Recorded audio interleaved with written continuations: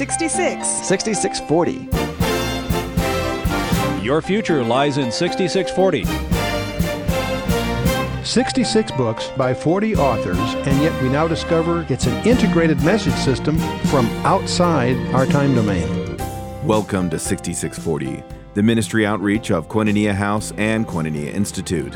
Today's Bible teacher is Chuck Missler, connecting the Bible to your life and the world around you. In today's study, Chuck begins his teaching on the book of Psalms, chapters 19 through 21.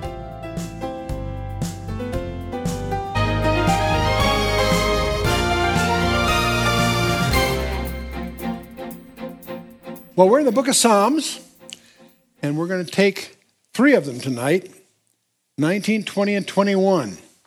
And just by way of orientation here, the Psalms, of course, was the hymnal of Israel. It's poetry of a certain kind, laced with very strong theology and prophecy, actually. The Hebrew term actually means praises, and 55 of the 150 are addressed specifically to the chief musician. So these were intended, poetry was intended to be sung and accompanied with instruments. The Greek terms, well, psalmoi, which is a poem to be sung on a stringed instrument, or psalter, which is the same kind of thing for a harp, is where we get the English term, Psalms, for this book. But the nature of poetry here is a little different than most of us are used to. Most of us are used to poetry in the phonetic sense, with two kinds of things. The parallelism of sound we call rhyme. We think of poetry having some kind of rhyme and some kind of meter or some kind of rhythm. So we're used to poetry implying parallelism of either sound or of tempo or time. Hebrew poetry is of a different kind altogether. It has a conceptual design. The parallelism is there in several forms, but it's always of ideas or concepts. Instead of phonemes, we're talking about sememes, concepts. There are several kinds of parallelism. Comparative parallelism to illuminate some idea. Contrastive parallelism, antithetic, that is to explain it by use of opposites. And completive or synthetic. We'll also incur a number of times a term Selah. Some people think that this is a pause for musical instruction. Others suspect that it really was a pause to connect ideas. So when you come across this strange word from time to time, it's a pause to consider to meditate on what's been said so far. Okay. Now, synonymous parallelism, that's where the second of two lines restates the first. Lord, who shall abide in thy tabernacle? Who shall dwell in thy holy hill? Two expressions that are parallel in a constructive sense, in a parallel sense. Antithetic parallelism is sort of the opposite. That's where the lines are in contrast to each other. For evildoers shall be cut off, but those that wait upon the Lord, they shall inherit the earth. Two lines that are, in a sense, antithetical, if you will. And then another type is synthetic parallelism, and that's where each successive line expands the concept expressed by the previous one. We'll see a pair of these tonight as we get into Psalm 19. The statutes of the Lord are right, rejoicing the heart. The commandment of the Lord is pure, enlightening the eyes. The fear of the Lord is clean, enduring forever. The judgments of the Lord are true and righteous altogether. That's what we call synthetic parallel. Synthetic, it's a synthesis, it's putting it together. 73 of the 150 Psalms were attributed to David explicitly. Then there's a group of others, the oldest one probably being the one by Moses himself, which is in the collection. Then there's 48 that are anonymous, if you will. Now, many categorizations of the Psalms include the idea that they are in 5 books. And these 5 divisions, each one ends with a specific kind of styled benediction. And the first 41 Psalms are sometimes called the Genesis Psalms. The next 30 are the Exodus Psalms. Then we have a substantial group that are called the Levitical Psalms. And then Numbers 90 through 106 and Deuteronomy. These are often labeled after the Pentateuch itself, the first 5 books of Moses. And there are some things about this that are appealing. There's also some things that I think are a little contrived. So I wouldn't overemphasize this. I just mention it because you may run into it in your reading. Now I get to my real caveat. Having said all of that, I'm going to suggest you do your best to forget it. Because the real issue here is chewing the cud. What do I mean by that? See, that was the key to clean sacrifices. The animals that were used for sacrifices were those that chewed the cud. That was considered a clean animal because they would chew the cud. We are admonished to do that with the Word of God. We want to avoid what I would call analysis paralysis. There are places in the Scripture where it really pays to analyze precisely, dissect it, or see how it's structured, get in under the text and so forth. That can be very, very useful and very, very important to be very precise and very, very analytical in what you're doing. There are other places where that's going to get in the way of really appreciating what's going on. This is one of them. Analysis can blindfold our souls to the message. And these are messages that are really to be tasted, to be digested. We're looking for prayerful absorption rather than intellectual dissection. The Psalms are done best by being meditated upon. The Psalms are a gateway to the presence of God. And so what you really want to do, you really won't understand a Psalm until you've read it maybe 20 or 30 times. And that sounds like I'm exaggerating, only a little bit maybe. But so let's try one. Let's take a look at Psalm 19.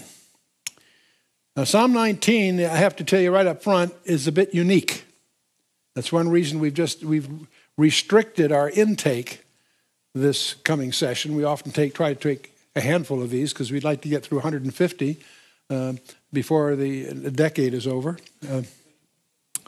But in this case, we're going to try to be rather relaxed in our tackling Psalm 19.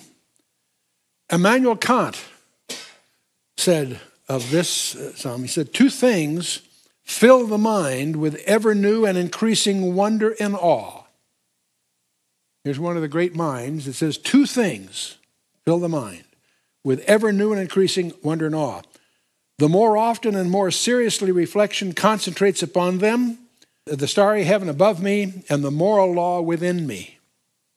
Those are the 2 things that really filled his mind. 2 things. You wouldn't think they're related, but they are.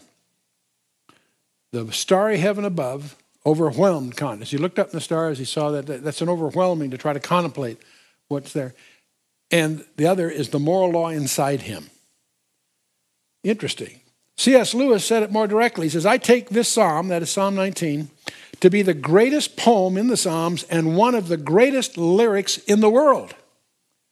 That's pretty wild from C.S. Lewis himself. So that's a perspective. Let's jump in and just read it through once and then go back and take a look at it more carefully. Let's just read it. To the chief musician, a psalm of David. So this one explicitly labeled from David. The heavens declare the glory of God, and the firmament showeth his handiwork. Day unto day uttereth speech, and night unto night showeth knowledge. There is no speech nor language where their voice is not heard. Wow. Their line has gone out through all the earth, and their words to the end of the world. In them hath he set a tabernacle for the sun, which is as a bridegroom coming out of his chamber, and rejoiceth as a strong man to run a race. His goings forth is from the end of heaven, and his circuit unto the ends of it. And there is nothing hid from the heat thereof. The law of the Lord is perfect, converting the soul. The testimony of the Lord is sure, making wise the simple. The statutes of the Lord are right, rejoicing the heart. The commandment of the Lord is pure, enlightening the eyes. The fear of the Lord is clean, enduring forever. The judgments of the Lord are true and righteous altogether. More to be desired are they than gold, yea, than much fine gold. Sweeter also than the honey and the honeycomb. Moreover, by them is thy servant warned, and in keeping of them there is great reward. Who can understand his errors? Cleanse thou me from secret faults. Keep back thy servant also from presumptuous sins. Let them not have dominion over me. Then shall I be upright, and I shall be innocent from the great transgression. Let the words of my mouth and the meditation of my heart be acceptable in thy sight, O Lord, my strength and my Redeemer. So there you have it, 14 verses. Let's just take a look at it more carefully. To the chief musician, a psalm of David, the heavens declare the glory of God, and the firmament showeth his handiwork. Declares the glory of God. The heavens. The heavens. You know, it's interesting that there are probably, apparently it's been by a very prominent biologist estimate, there are almost 2 million species of fungi, 10,000 species of ants, 300,000 species of flowering plants, somewhere between 4,000 and 5,000 species of animals, 10,000 species of birds, and it goes on. These numbers, impressive though they are, pale into insignificance when compared with the stars in the heavens. Our astonishing universe. There are probably more than 100 billion galaxies in our observable universe. Not stars, galaxies of stars, where each of those galaxies may have over 100 billion stars in each of them. Just unbelievable. Typical galaxies contain 10 million to 1 trillion stars, all orbiting around a common center of gravity. That's 10 to the 7th or 10 to the 12th. Those are big numbers. So you got 10 to the 11th galaxies, some of which have 10 to the 12th stars in each one of them. That's gigantic. Those are numbers that we can't possibly get our mind around. Most galaxies are several thousand to several 100,000 light years in diameter. The galaxy itself, just to get across it at the speed of light, would take several 100,000 years. See, light years are a measurement of distance. The distances and the numbers here stagger the mind. Even the sophisticated mind used to dealing with this staggers in contemplation of these things. And these galaxies are usually separated from one another by an order of millions of light years. The light traveling at the speed of light to get between galaxies would take millions of years. So we have it's just astonishing, just astonishing. But it says the heavens declare the glory of God. Well, what is his glory? What is the glory of God? Well, most of us the first embrace here would be the creation. As we try to get our mind around the creation, we stagger. And yet, is that God's greatest glory?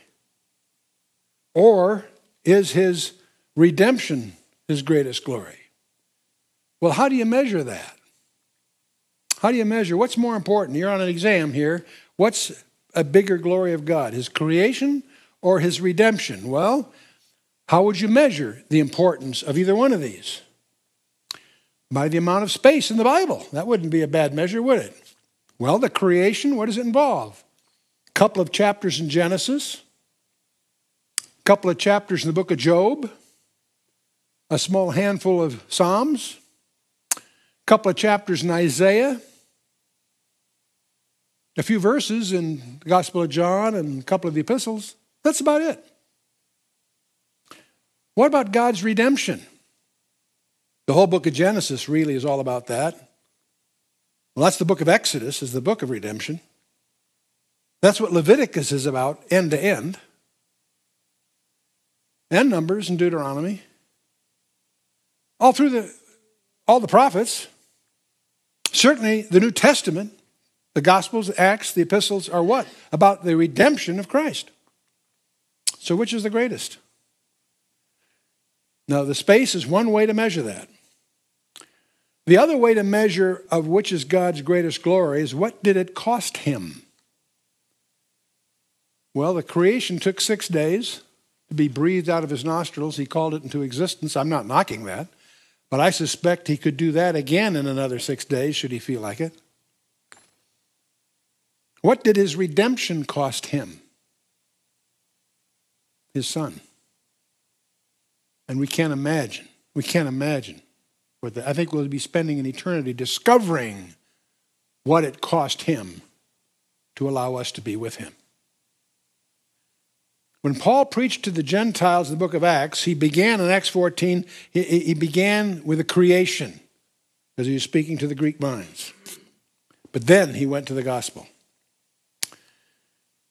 Well, let's go at this again. To the chief musician, the Psalm of David, the heavens declare the glory of God, and the firmament showeth his handiwork. Day unto day uttereth speech, and night unto night showeth knowledge.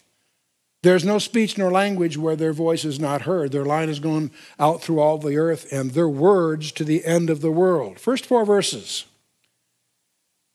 The technology that I see here is not astronomy, nor is it necessarily limited to the heavens declaring through the zodiac. I can't help it, since my personal expertise is in the information sciences. What fascinates me, that leaps out at me, the heavens declare the glory of God. The firmament shows his handiwork. Day unto day uttereth speech, and night unto night showeth knowledge. These are information terms. There is no speech nor language where their voice is not heard. Their line has gone out through all the earth, and their words are to the end of the world. Twice in each phrase, there are information terms. The creation is screaming at us continually of what God would have us know. Day unto day uttereth speech, and night unto night uttereth knowledge. There is no speech nor language where their voice is not heard. What is this saying? This is saying that no one has any excuse for not recognizing God who he is. And it's interesting that that's exactly what Paul says in the book of Romans chapter 1. For the invisible things of him from the creation of the world are clearly seen, being understood by the things that are made, even as eternal power and Godhead, so that they are without excuse. Everybody says, well, what about the savage in the jungles? Well, if he doesn't get the message, it's our job to bring it to him then, huh? In Romans 10, Paul actually quotes Psalm 19 to make his point. In Romans 10, starting verse 16, but they have not all obeyed the gospel, for Isaiah said, Lord, who hath believed our report? He's quoting there from Isaiah 53. So then faith cometh by hearing, and hearing by the word of God. But I say, have they not heard? Yes, verily, their sound went into all the earth, and their words unto the ends of the world. Does that sound familiar? That's a quote from Psalm 19. It's interesting that Philip Brooks gave the first instructions about God to Helen Keller. Remember, Helen Keller was the gal that was born deaf and blind, right? Philip Brooks gave the first instructions about God to her, and she replied that she had always known there was a God, but she didn't know what his name was. Staggering. Our task is to tell the world what his name is. His name is Jesus. There have been books written called Eternity in Their Hearts. It's astonishing when they go into ancient tribal areas, they discover people there already know all about Jesus. They may just have another label for it. Their line is gone throughout all the earth, verse 4, and their words to the end of the world. In them hath he set a tabernacle for the sun. The word line there in the Septuagint is translated sound. Their line, their sound, their influence is the way some translators handle that. His going forth is from the end of heaven. Oh, let's take the whole thing.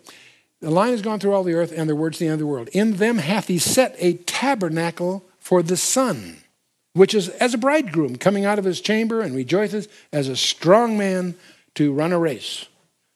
You feel strength and joy in that expression. But speaking of the sun, It says, his going forth is from the end of the heaven, and his circuit unto the ends of it. And I remember as a teenager reading critics that said, see how silly that is? Everybody knows the sun doesn't rise and set.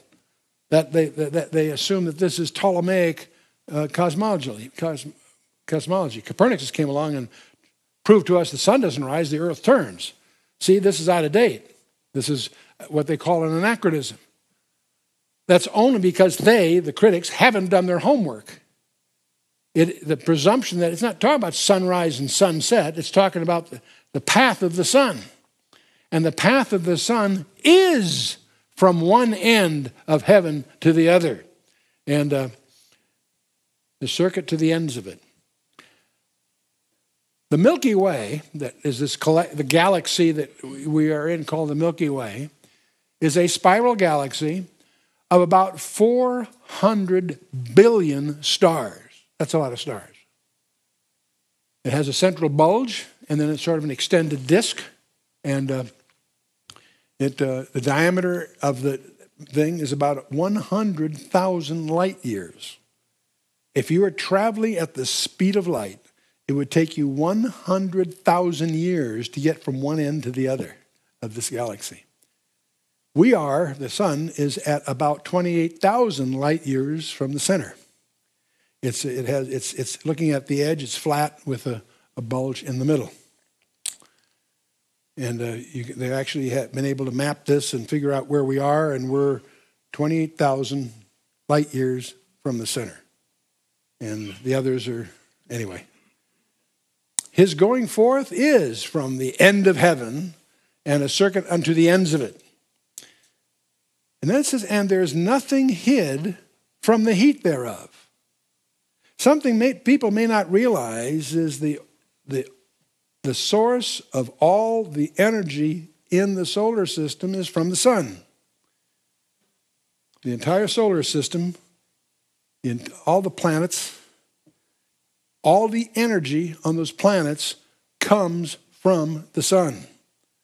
And certainly all the energy on the planet Earth comes from the sun. Well, what about gas and oil?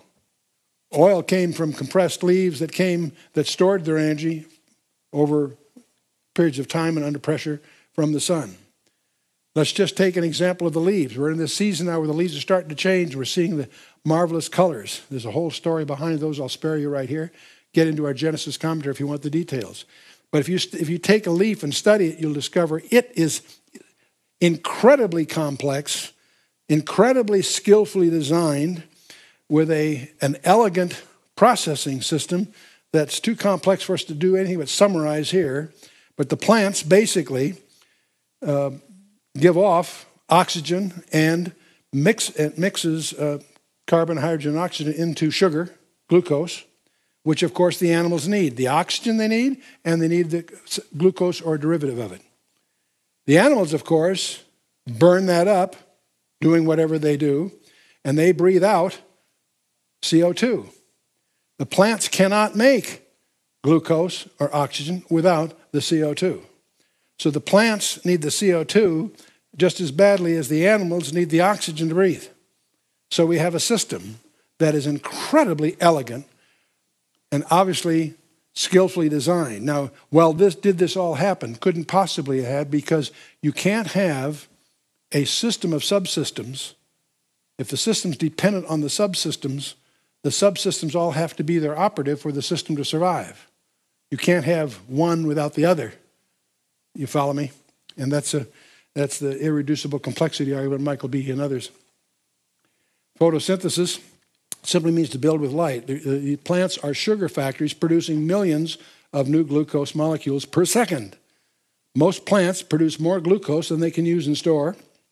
And so they store it as starch and carbohydrates and roots, stems, and leaves, which of course are eaten by various creatures. Each year, the photosynthesizing organisms produce 170 billion metric tons of extra carbohydrates and about 30 metric tons for every person on the planet Earth. Every one of us depends directly on that photosynthesis, which comes from the sun. Nothing is hid from the heat thereof. But there's something more in the psalm than just this tour de force of the creation and his redemption. See, following the fall of man, creation has been subjected to futility and bondage as a result of the curse. That's described in Genesis 3 and elaborated on in Romans 8. To reveal himself even more clearly than from a fallen creation, a cursed creation, he has given us his word. So in addition to all of this, God has given us his word, and he's done it through a nation, Israel, to all the world. His word is pure. That's what the Psalm 19 points out. We need to dwell on that for a minute. The word of God is pure. It's perfect. It's pure. What does that mean? That means you don't mess around with a paraphrase. You don't mess around with an inadequate translation. You find the most adequate translation you can. No translation is perfect. That's okay, because the problems are typically well footnoted. But you want to have a profound respect for the word as it was given by God. Well, I don't speak Hebrew or Greek. I understand. That's what a translation is there to help you make that bridge.